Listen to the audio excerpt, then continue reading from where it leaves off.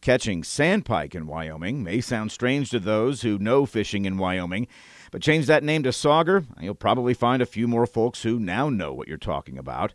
Interestingly, this fish, often confused with walleye, has a deep history in Wyoming, but many residents have never heard of it. That's going to change today as we talk with Wyoming Game and Fish Casper Region fisheries biologist Nick Hoberg, who's currently working to reestablish sauger to its native range in the North Platte River system, and importantly, how to tell the difference between sauger and walleye and where to fish for them in Wyoming.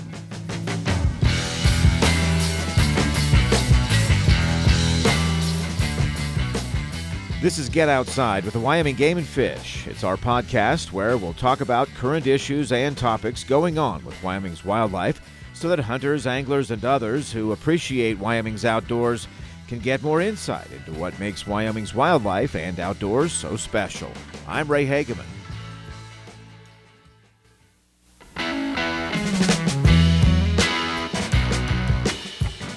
First off, a little bit about what you do for the department as a fisheries biologist in the Casper region. Thanks for having me, Ray. This is my first podcast. It's a thing that all the cool kids are doing these days, I guess, but hopefully I do it right. So my name is Nick Hoberg. I'm a Casper region fisheries biologist. I've been in this job for the last 2 years. And then prior to that, I worked for 6 years as a statewide kind of native fish research biologist on the statewide aquatic assessment crew. But for the last 2 years, I've been a regional biologist here in Casper. So myself, the other biologist, and our supervisor have like primary fisheries management duties on the Casper region. So for people that aren't familiar, that's basically Seminole Reservoir and then the river and subsequent reservoirs downstream all the way to Nebraska, Pathfinder, Alcova, Glendo, and waters within that drainage as well. So it's everything from sport fish monitoring and management and native fish monitoring, research, and just really anything within the context of aquatic wildlife management within that chunk of the state. You've been involved with boosting sauger numbers in the state for some time. How'd you get involved with that? The sauger reintroduction to the North Platte River started well before my time in this crew. You have to go back to even the mid-2000s when some of this, like the logistics were being moved around and planned out. So the sauger are actually obtained through trades with other states because our hatchery system doesn't currently produce sauger. And so a lot of those details were worked out long before I was here. And then the first sauger reintroduced back to the North Platte River took place in 2017. And then they were stocked into the river every year through 2022. So for 6 years in a row, we've stocked sauger into the North Platte River. And now for the next several years, we'll be evaluating the stocking and introduction to determine whether they have successfully taken in the system. And hopefully we'll start to see the indications that they're naturally reproducing here soon. So my involvement, I guess, has been beginning in early 2021. I've been sampling the river and Glendo Reservoir in particular to look for the presence of adult sauger, get an idea for where they are at different times of the year. And then I think here later in the podcast, we're going to talk a little bit more about the specific research that we've been doing the last 2 years, looking at movement in the river upstream of Glendo Reservoir. Sauger has a fair history in this state, too. I was kind of surprised to learn that as a kid growing up in Douglas, there were sauger in the North Platte River all through town, all the way to Glendo at least. Is that right? Yeah. So just talking about the North Platte specifically, because sauger are also native to other drainages on the eastern side of the Continental Divide in Wyoming. But in the North Platte specifically, they were found even upstream of Casper, like kind of halfway between Casper and Alcova would have been the farthest upstream that we have record of them. And then they were native and at least seasonally abundant all the way downstream through Wyoming into Nebraska, down to the Missouri River even. So yeah, certainly Douglas, where you grew up, would have been in the heart of sauger country, at least at some times of the year. The Platte River behaved a lot differently historically than it does now, where it had seasonal periods of high and low water, and those fish in Wyoming were almost certainly really migratory, so they wouldn't have spent all year, from Casper to Douglas and downstream. They were probably here in the spring, early summer, and then moved back down. So yeah, they were a native part of the fish community in the North Platte River, and would have occupied the river from upstream of Casper all the way downstream into Nebraska and beyond. But you have some material, I guess, that of soldiers back in the day at Fort Laramie talking about them, right? Yeah, super interesting stuff. So I became aware of a PhD dissertation that was completed in 2016 by Sarah Wolf at the University of Arizona. She looked through a bunch of records from the soldiers who were stationed at Fort Laramie, which is kind of near the town of Fort Laramie today, but near the confluence of the Platte River and the Laramie River. And those soldiers in the mid to late 1800s, they often mentioned the fish in the river during that time, both as I'm sure, a source of entertainment, but also a source of protein for the people stationed there. I'll just go through a couple excerpts from these journals where they say fish are plenty and easily caught both in the Laramie and Platte rivers. They're mostly catfish and pike. And we know today that the soldiers and other people of that time had a lot of names for sauger. They called them sand pike, wall-eyed pike, pickerel. So it's kind of interesting. Sometimes you have to decode the common or colloquial names that they used back then that we don't use anymore. But we know enough about the fish distributions and natural history to know what they were almost certainly talking about. Another quote says, "A few miles above the post on the Platte River, just below the canyon and near Whalen's Ranch, was a cataract in the river, which was a great fishing place. In season, I made frequent trips to this point, usually meeting with great success, taking from 25 to 100 pounds of walleyed pike, weighing from 1 to 5 pounds each." Not a bad haul. Yeah, big haul. And then another one here, they list a bunch of interesting names for fish in the river here. They say, "The Platte River is falling very fast. The boys have a saying here. Some of them are out every day with it fishing. We fish along near the shore. The water is too deep and swift out in the stream. There are several kinds of fish in the streams out here. We catch pickerel, catfish, buffalo, salmon, suckers, shovelheads, hickory shad, and several small fry. We caught one shovelhead 2.5 feet in length." So obviously they're talking there about sauger, catfish. Buffalo salmon are probably some kind of a large sucker like a river carp sucker or a quillback. Shovelheads are definitely referring to shovelnose sturgeon, which are another species that are native to the drainage but have since been extirpated. It's kind of really cool to hear what they were seeing and doing back in those days, and really makes people like me wish that you could go back in time and just look over their shoulders as they were doing that and see exactly what they saw. So what happened to them? Yeah, it's kind of a story that plays out a lot of times in North America and large rivers. So the North Platte in particular, we built Pathfinder Dam in the early 1900s, and then a series of dams through the early to mid 1900s that had a huge effect on the way the water quality and quantity was managed through the drainage. Not only that, for a lot of the 20th century, the North Platte River was just seasonally shut off in the wintertime, not allowing any water to flow downstream. And then, of course, we've had water quality issues through the years with oil spills and other things that had caused extreme die-offs and really inhospitable conditions for fish. And a lot of these species, sauger and even especially sturgeon, just rely on an intact and relatively natural flow regime. So a lot of their migrations are cued by changes in water temperature and changes in discharge, where they know when to migrate based on what the river's doing. And then obviously the physical barriers in the stream with the reservoir dams that they can't migrate. All that kind of just converged to create a reality where those species just couldn't naturally produce anymore. For some species, they probably eked it out longer than others, but our records indicate that the last wild natural sauger that the Game and Fish Department ever handled was in the 1940s near Casper. And it was almost certainly very shortly after that they were gone for good until we brought them back. What's a fair characterization of the status of sauger in Wyoming now?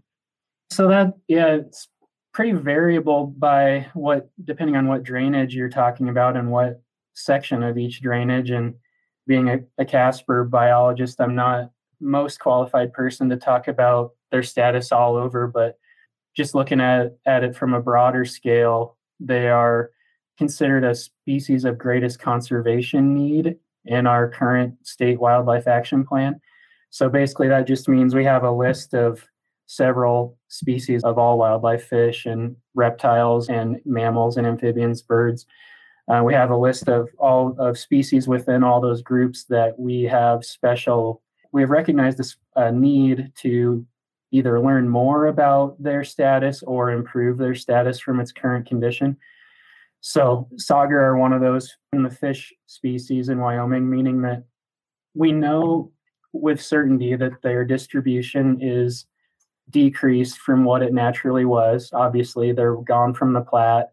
Their distribution has changed a little bit in the Wind and Bighorn because of things like Yellowtail Dam and Boysen Dam. They don't quite occupy that system the way that they would have historically.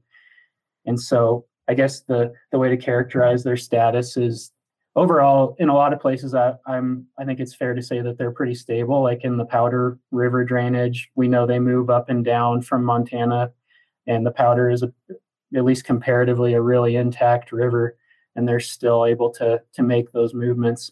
And then within places like Yellowtail or Bighorn Lake and Boysen Reservoir, they have stable populations, or at least relatively stable. But they are a species that we're interested in improving the status of, and even especially in the North Platte where they were just completely gone. And we've recently been working to try to bring them back.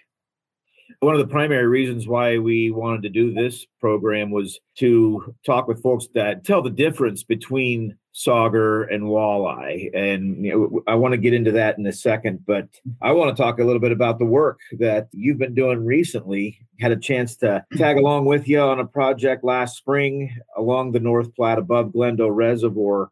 Let's go into that a little bit. Explain that work and why that stretch between, say, Dave Johnston Power Plant up by you guys all the way down to Glendo. Is that because there's fewer obstructions?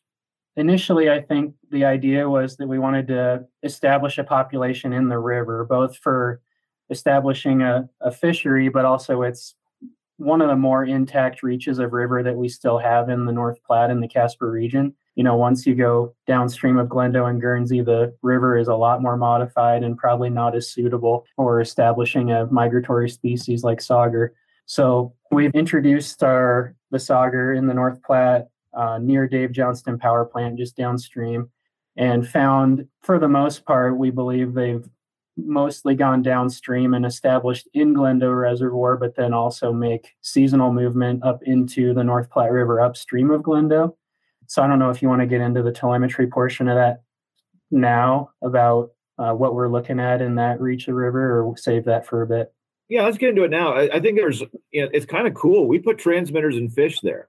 Yeah, exactly. So between Dave Johnston Power Plant and Glendo, you can imagine you've got everything going down through Douglas and then on downriver through like Oren and all the way to Glendo. We know that sauger want to use at least some of that section of river in the spring. So the one thing that's been on our list of tasks to explore is whether fish can, or when they can, under what conditions can they pass over the Oren Weir. So near the old kind of town of Oren, I guess if you call it a town, there's a cement weir in the river that is used for a gauging station there to monitor stream flow. And so it's basically like a low head dam looking structure. And our ability to understand whether the fish can migrate upstream of that weir gives us a better sense of if their population could be improved further by improving their ability to pass the weir, or if they're already able to, just getting a better idea of how fish are using the river. So starting last year, we put radio transmitters in 27 sauger within the river just upstream of Glendo, and tracked their movements through the spring and summer last year. And we'll put about that many more transmitters out this spring. And so we'll have over 50 observations of tagged sauger movement, and hopefully get a better idea, not only for whether they can pass the weir, but, the ones that do go over the weir, how far up do they go? How long do they stay? What kind of cues or water temperature or flow conditions are associated with those movements, and just give us a better picture of the overall way that they use the river. How far up are the ones that have already crossed the weir? How far up are they going? Well, that's something we haven't quite nailed down. So in 2022, out of those 27 sauger, most of them came all the way up to the weir, and then only 2 of them were confirmed passing upstream. And at that point, that was in early or mid-May. And so those fish were the ones that we handled. Many of them were staging to spawn. And at that point, the river was still too low that we couldn't launch our boat onto the river upstream of the weir to go find where they actually went, which is really unfortunate. And I'm hoping for better conditions this spring. But what we did learn is, they were those 2 fish were upstream of the weir for not a long time, about 10 days, if I remember. And then they went back down. And what was really encouraging and interesting was we handled several fish while we were tagging that were gravid and had viable eggs. So I think we can safely say that the first year or 2 of those sauger that were stocked in the river are now old enough. So they'd be about age 4 years old. They're reaching maturity. And so I'm hoping that they're successfully spawning. And in the next year or 2, we'll start seeing, proof that they've reproduced on their own in the system. So 2 of those fish went above the weir and then went back. What do you suppose they're looking for? Yeah, it's hard to say exactly. I mean, obviously it aligns with the time that we know sexually mature and ripe fish were in the river. So what I would like to think happened is they went up above the weir, found a place they really liked for spawning habitat, spawned, and then moved back downriver. Obviously, without more information, I can't definitively say that that's what they did. But the timing works out, or makes sense that could be what happened, and then also the fact they weren't there very long makes sense that they could have spawned and left. That would make a lot of sense for the way a lot of migratory spawning fish operate. So I'm hopeful that that's the case. We doing any other research work with sauger elsewhere in Wyoming? There's been a fair bit of work, and I hope I don't exceed my depth, because I don't have intimate knowledge of everything going on in the state. But I know there's been a similar telemetry project happening in the Powder River, which is the Sheridan region, for the last 2 years. So they tagged fish like in the Powder River and Clear Creek, and then looked at movement between tributaries, and then also working cooperatively with the state of Montana, who also has telemetry work going on. They were able to look at movement all the way down the Powder River into Montana and into the Yellowstone, actually. So that was in the Sheridan region. In the Lander region, they've done a lot of genetic work, and like in the vicinity of the Popoja rivers and the Wind River, looking at whether they are hybridizing with walleye, which is a thing that can happen. And I guess, yeah, I'm sure there's more stuff going on, but I hate to step on people's toes that know more about it than I do. But those are just a glance at things that I've heard about. Well, you gave me a good segue, though. My guess is that some people who fish regularly on waters where sauger are in the state are known to have at one time or another likely caught a sauger, but probably mistook it for a walleye. And so let's get into one of the primary reasons why we're doing this is to talk with folks about how they can recognize the differences. Is there a real easy way to attest the two?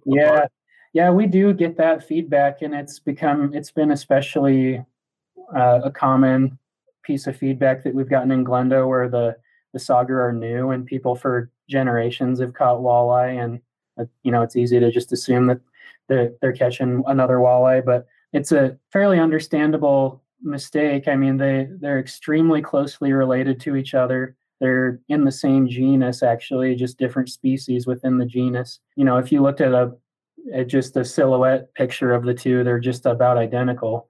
The diagnostic differences between them are all based on coloration. So when you look at the spiny dorsal fin on either one, the sauger just have a series of rows of little dark brown or black spots on that dorsal fin. They're pretty noticeable when you're holding a sauger. And then their whole body is generally covered with dark blotches of brown, almost like a dairy cow or something pattern. And then whereas a walleye is generally more green throughout its body, it can have a little bit of patterning, but it's more of a green-based pattern, where a sauger is more of a brown-based pattern. And then finally, the walleye have a really large white tip on their lower tail fin or caudal fin, whereas sauger can just have a little sliver of white on their lower caudal fin. And then on that same spiny dorsal fin on a walleye, there's a really dark triangle of black on the very back, bottom corner of that fin that sauger don't have. And I've got a ton of pictures from, recent collections that we can put up or share some way if people, would benefit from seeing that. It's pretty clear when you see them side by side. Obviously, you don't usually get to see them side by side when you're fishing, but hopefully people can be cognizant. If you're in doubt, we have pictures in the fishing regulations. Obviously, there's pictures all over the internet that show the difference. And it's really important to remember or to think about, because they're species of greatest conservation need, we have a more restrictive harvest limit on them throughout the whole state. So generally, or actually everywhere, you can catch more walleye than you can sauger. And so it's important to be aware of the differences and make sure that you're only catching 2 sauger, because the statewide regulation is 2 sauger, where it's more than that for walleye. Any other differences between sauger and walleye? Those are the main ones. I mean, everything else is really nitpicky. So it's color-based, and I mean, this isn't anything you would ever be able to pick up on as an angler, but sauger tend to be slimmer, I think, than walleye. Walleye tend to get chunkier, but that's very subjective and something you probably don't pick up on, when you're handling a couple here and there fishing versus, electrofishing or something. But really, it's all based on that coloration. And when you look at a fish, I just think it's simple to say the fundamental color of a sauger is brown. Like the background is kind of tan brown, the blotching is dark brown, whereas a walleye, the fundamental color palette of them is green. Everything is a green background with darker green blotching. It's kind of a green versus brown thing from the way I look at it. I saw the state record sauger is 7.5 pounds caught out of Boysen. Is that a big fish for sauger?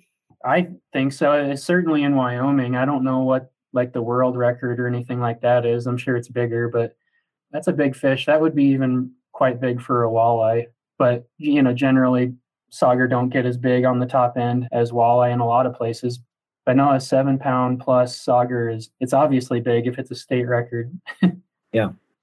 Folks who are looking for these fish to catch some, I know we kind of talked a little bit about it earlier, some of the more popular places in the state for sauger?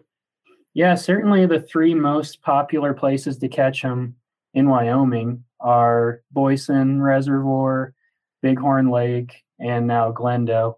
And I think proportionally, Bighorn Lake certainly has more sauger than it does walleye. I'm not really sure what the split in Boysen is. It might be kind of an even mix in Boysen, but I'm not an authority on Boysen. And then in Glendo, we still have a huge majority of our sauger walleye ratio is much more weighted toward walleye. The sauger are a minority still at this point. So in terms of the probability of whatever fish you catch being a sauger, if you're fishing for walleye and sauger, Bighorn Lake is probably where your odds are best. And then obviously the lower Bighorn River from Graybull downstream to Lovell, the Wind and Poposia rivers upstream of Boyson. And then at some times of the year, there are places to catch them in like the Powder River drainage when they migrate up from Montana. Okay, one more time on the regulations. Yes, sauger are a statewide regulation, 2 fish in, daily bag and in possession, no length restrictions. So just 2 sauger. Thanks to our guest today, Wyoming Game and Fish Department Casper Region Fisheries Biologist Nick Hoberg. Music for this program is by Track Tribe. Get Outside with the Wyoming Game and Fish is a production of the Wyoming Game and Fish Department, produced in Cheyenne, Wyoming. Thanks for listening.